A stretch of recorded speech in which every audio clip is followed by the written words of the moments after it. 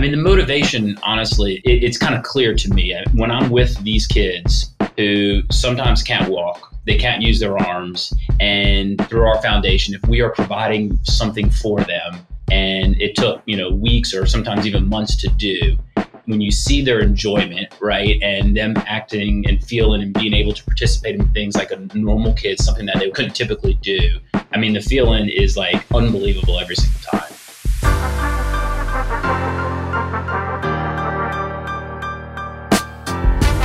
Are you ready to step up your game?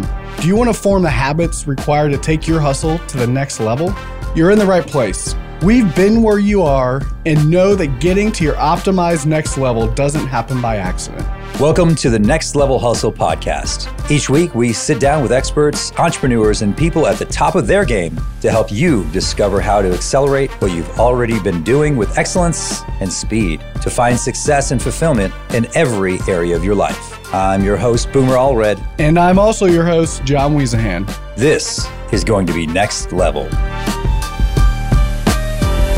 Welcome to the Next Level Hustle podcast. I am John, your co-host, and I'm joined here with... Hey, I'm Boomer. I am also your co-host, and I'm here with... Mike Dascal. Thank you, Mike, for joining us. Guys, this is such a privilege. All of our listeners, I think you're going to really enjoy the conversations that we have with Mike today. I was originally introduced to Mike through the CrossFit community down at CrossFit Weddington, and Mike has done some amazing things with some organizations in and around Charlotte, as well as putting on some events annually and more than annually, I guess, around CrossFit gyms around Charlotte to support an amazing cause. Boomer, you know Mike from the same reason, That's by right. extension. Yeah, so Mike actually used to host Beers and Burpees at CrossFit Charlotte, which we've talked about. We know Andy Hendel very well, and it's been a pleasure actually just to be a part of your event. It's so well run, and people come out, support it. It's something that everyone knows about in the community. Everyone marks it on their calendars when they see the emails come out. But I really want to know kind of the man behind the events. Obviously, we talk about the event too, but what brought you to creating Beers and Burpees? Just to start off, we can get us into deeper conversations. Yeah. So 13 years ago, I started CrossFit. I got the CrossFit bug, just like, a lot of other people, was drinking the Kool-Aid. And after about a year, I just had a party at my house.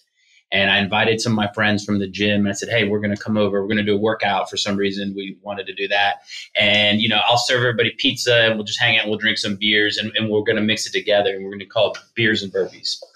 And we'll do a little workout and we'll drink some beers while we're doing it. And we did it in my front yard. I got a small lot, right, in the community. And, we're running up and down the street, and we just had a party, right? So it was like 30, 40 of my friends, and I provided everything. And then after the second year came along, I said, you know what, all these people, all my friends, they have jobs, they do well. I'm going to charge them, right? And let's charge them to come over and do this. And then we're going to donate all the money. So the second year, right, the first year we raised the money we did for Wounded Warriors.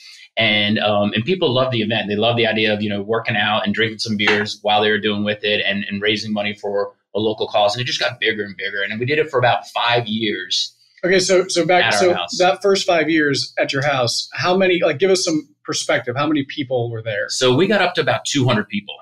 At your house? At my house. So it was really like a block party. It was. And I mean, we literally had those professional tents brought in. We had a porta-john set up on the sidewalk. My neighbors called the HOA.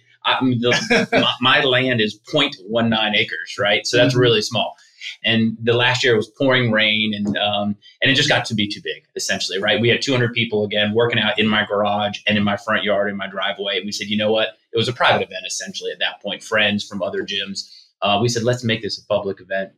Let's find a real venue, and let's invite all of Charlotte. And that's really where it started to blow up. That's awesome. Before we go forward, I'm curious, looking back in your past, did you ever create events in your past, like high school, college? Was that bug within you, like creating a community like that?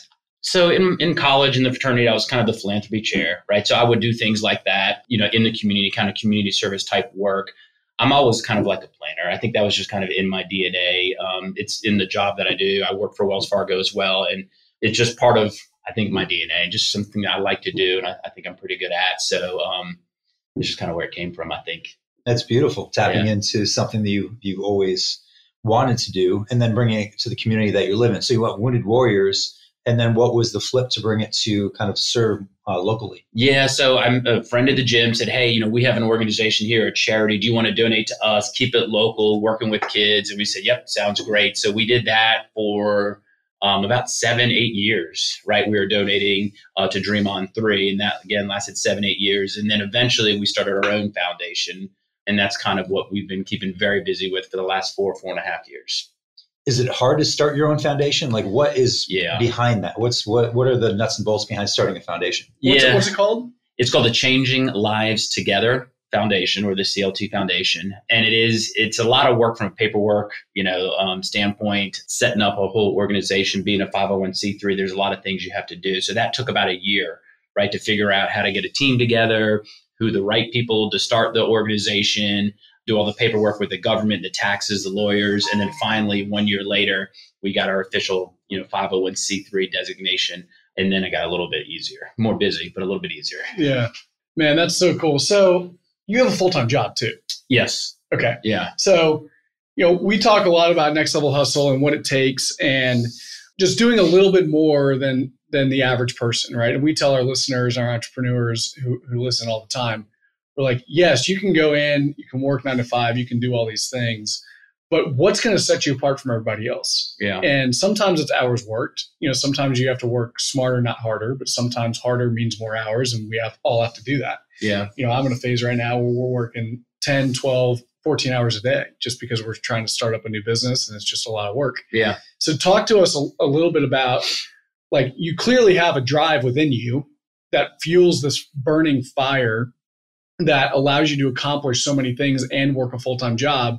Like, what is it that motivates you to continue to do this year after year after year? I mean, the motivation, honestly, is pretty easy. It's kind of clear to me. When I'm with these kids who sometimes can't walk, right? They can't use their arms. And if through our foundation, if we are providing something for them, and it took, weeks or sometimes even months to do, and then when you see their enjoyment, right, and them acting and feeling and being able to participate in things like a normal kid, something that they won't typically or couldn't typically do, I mean, the feeling is like unbelievable every single time. And it's not, I don't know, maybe it's a little hard to explain, but when you see it and you feel it and you see what these kids have been through and the struggles that they go with, that they have, and then you work on something, and then just to see their smiles, right, and their reactions and how much fun they're having and the enjoyment that they get out of it, that's just what drives me, honestly, like to do all the work. And the work doesn't even feel like work. It doesn't feel like hard. It's hard, but it doesn't feel unenjoyable. It doesn't feel like a task. Right. Very rarely am I doing something for the foundation or for Beers and Burpees where I'm like, oh God, I hate doing this work, or this is a pain. It doesn't really feel like that. It just feels like a challenge. Right. How do we get a little bit better each and every time? Yeah. Right? Yeah. So when you're doing that work, and I'm not putting words in your mouth, but it's neat when you're like, okay, I've done this before. I've done this for the last however many years, but what am I going to do different this time to make the event a little bit better, or raise a little bit more money, or be able to make a bigger impact? Yeah. Right. And it's those types of things that drive us, right? And drive you, from what I can tell. And it's really, really cool. I know, talk a little bit about, if you don't mind, I know that you go and volunteer at a camp around that you donate money to and things like that. Can you just talk a little bit about the stories of where the money goes? Yeah. And maybe just tell our listeners a couple of stories about how that's impacted you personally. Yeah, sure. So the camp is, through our foundation, the CLT Foundation, we do a lot of things, right? But our two biggest things are college scholarships and this camp that you've mentioned. So the camp is annual.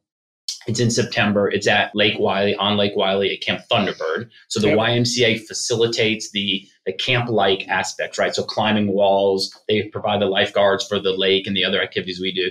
But everything else we run, our foundation runs. So we have a team of, probably about 12 on our committee, but around then 4 or 5 people that work specifically for this camp and help set it up.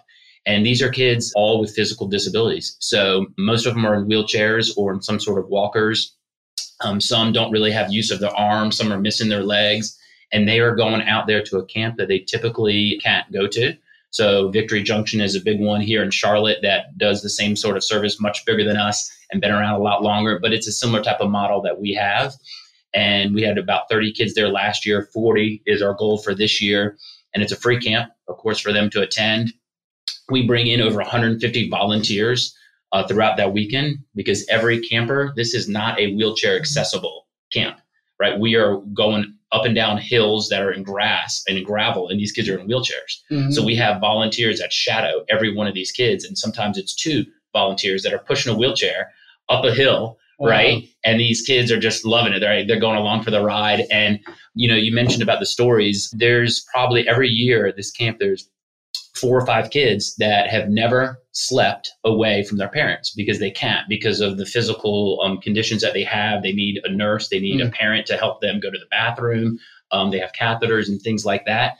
So we also provide nurses, right? So we have at least 5 nurses that are there 24 hours a day at camp for the whole weekend. They're helping them. They have all their medicines. They're administering it. They're changing them. And, so there are these kids that haven't been able to be away from their parents, but yet now they're at a camp for 3 days with 30 other kids that look and act and talk like them. And they just feel normal. They feel like they're part of the community, and they get to do something that they never have.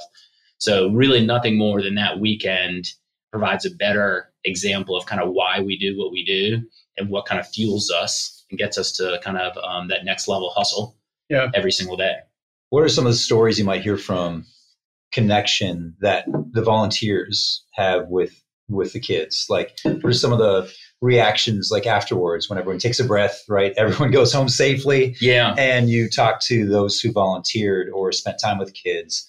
Like, what's the idea of what is the ripple effect of your foundation, even beyond the kids? Yeah. So, we have volunteers. Kara from CrossFit Weddington that we know, she was a volunteer last year. These people, once they have been there and they've been to camp, they are calling us, they're emailing us and asking, hey, how is Izzy doing? Like, that was her person at camp that she was shadowing, and she wants to know more about it. And she said, hey, is Izzy going to any other events? And she comes to our quarterly outings, and Kara tries to come to those as well. So it builds that relationship, between our volunteers and the campers, the kids that we support. And, I tell people all the time, whether it's companies or people, I'm like, if you're not sure you want to do it, watch this 2-minute video of our camp from last year, or just come out for a few hours. And if they're a good person and they like kids, they're going to like this camp, right? And they're going to want to come, and they're going to want to be engaged. That's so neat. You mentioned a quarterly event, right? So many foundations have one big, I guess, cornerstone event. And then that might be the only event they have, but you mentioned that you have quarterly events, and that's important to keep the momentum going, right? Yep. So tell me about that. So when we were starting our foundation, I talked to one mother who had a kid who has some very, very significant intellectual disabilities. He doesn't talk at all, so kind of like a form of something being on the autism spectrum, but he doesn't talk at all, very hard to communicate with. And she said, Mike, we can't even go to movies. She said, because my kid won't sit still. He's going to make loud noises, and he's going to interrupt other people. So we never even have a way for our family to go out to movies together. So that's what started this idea on doing this quarterly outing, so we could bring those type of kids together with other kids like them, so they can go to the movies together, or do bowling, or do a jump in, bouncy house. And that's what these quarterly outings are. They're just normal play dates, right, out in the community. We have anywhere from 20 to 35, 40 kids come to them.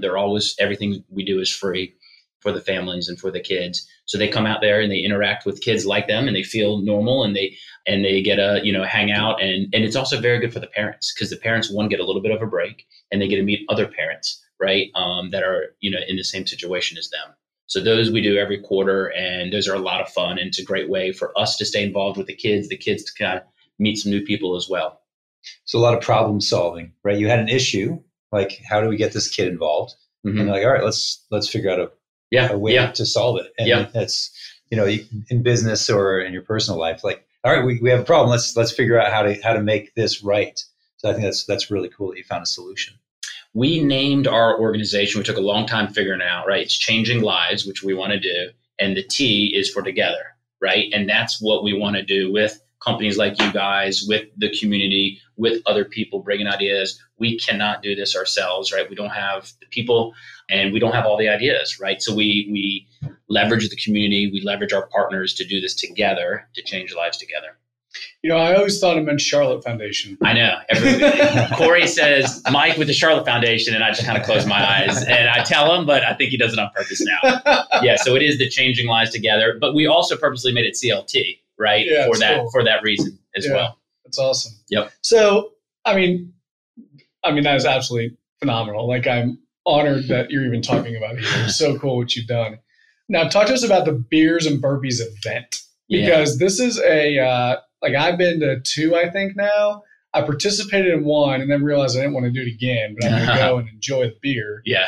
So, it's a sight. It's a sight, right? It's a sight to be seen. So just walk us through like what the workout looks like and when people drink beer and then how sick people get from it. Sometimes it's just fun to talk about. So the workout, it's called Beers and Burpees. The beer is actually optional, right? So it is not required. I would say about 2/3, maybe 75% of the people do drink beer during the workout. And it is actually during the workout. Some of them drink water or just don't drink anything. But it's basically a workout that takes 15 to 25 minutes. So we cap it at 25. And it's burpees, it's running, lunges, slam balls, and box jumps, right? So those are the exercises. So John, if you and I were partners, we split a beer before the workout, right? We say 3, 2, 1, go. We split a beer, and then we do about 4 to 6 minutes of exercise. That's round 1. And we do that 3 times. So that's 3 beers. And in the end, we finish with 1 more. Now, the actual total number of beers is actually only 3, right? So it's cups of beer, but it's really only 3 12-ounce cans, and it's shared between 2 people. So it's about a beer and a half per person in that 15 to 25 minutes, which doesn't sound like much when you're running or you're doing burpees and you're trying to go fast because 1,500 people are watching. It gets harder. It's hard. It's hard. And then you got to go and do box jumps with beer on your stomach. It's difficult sometimes. Yeah.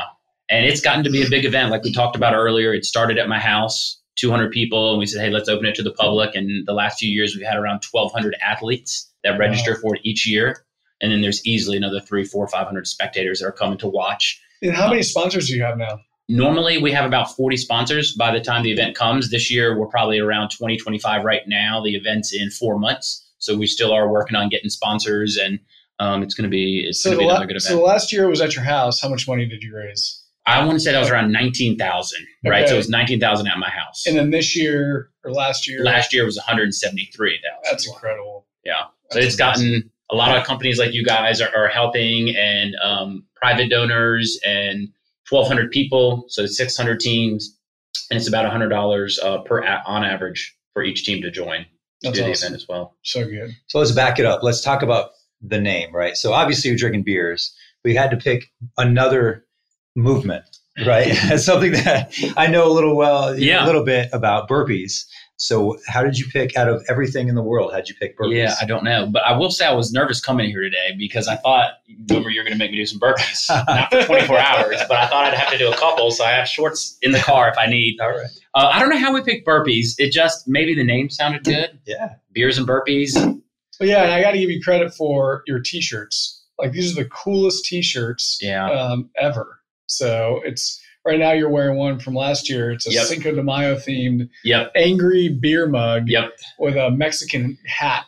Yep. So 704 Shop out of here in Charlotte, they actually came up with this design. But we always try to get the best quality T-shirts. Charlotte T-Shirt Authority right down the road is making our T-shirts this year. So people love the T-shirts because we get the great kind. But it's also, whenever I wear the shirt that says Beers and Burpees, if I'm wearing it in a day, at least 2 people will they're looking at me, but they're looking at my shirt, and you can hear it. And then every other time someone's talking to me, right? The lady at the grocery store, checking me out. She's 70 years old, and she's like, Beers and Burpees. I don't know if I can do that. She's like, the beer sounds good, but the burpee. It's like once a month, someone's saying that to me, about, I don't know about that. And, those don't go well together, but it's a conversation piece. So looking out 5, 10 years, right? Where do you see this going? Or do you see it just maintaining, we all have to have plans and goals and giving your team a mission so you can all stay focused on the kids. Do you have a number in mind? Yes. Whether it's kids or money, or what does that look like for you? So Beers and Burpees, we want to keep that going because that's a major fundraiser for us. 1,200 attendees now every single year. I don't know how much bigger it's going to get, right? Our foundation, though, we do have a roadmap. We met with our board earlier this year. We want to get to $1 million raised in a year, 8 years from now. So that's kind of our roadmap. And we have it stepped out between today and that 8 years. How do we get there? So we are a newer nonprofit. Again, we've been around for about 4 years. And it wasn't super hard to kind of take those first couple steps where we're bringing in maybe $200,000-$300,000 a year. But then to get to that next level and to be able to get $1 million coming in each year, our plan is we need to involve, the big companies here in Charlotte. We have a lot of big banks. We have a lot of other big companies to be able to get in with them, establish 2-3 year partnerships where they are partnered with us. They're bringing out employees to Camp CLT, right? Getting them engaged, having them be a part of the scholarships. That's how I think we can get to that $1 million raised per year. And that's our goal 8 years from now. And your team, 100% behind it? Do they understand what it takes? Oh, they're definitely behind it. And we understand what it takes. So we got to do a lot of work, right? And we got to get out there and do that next level of hustle.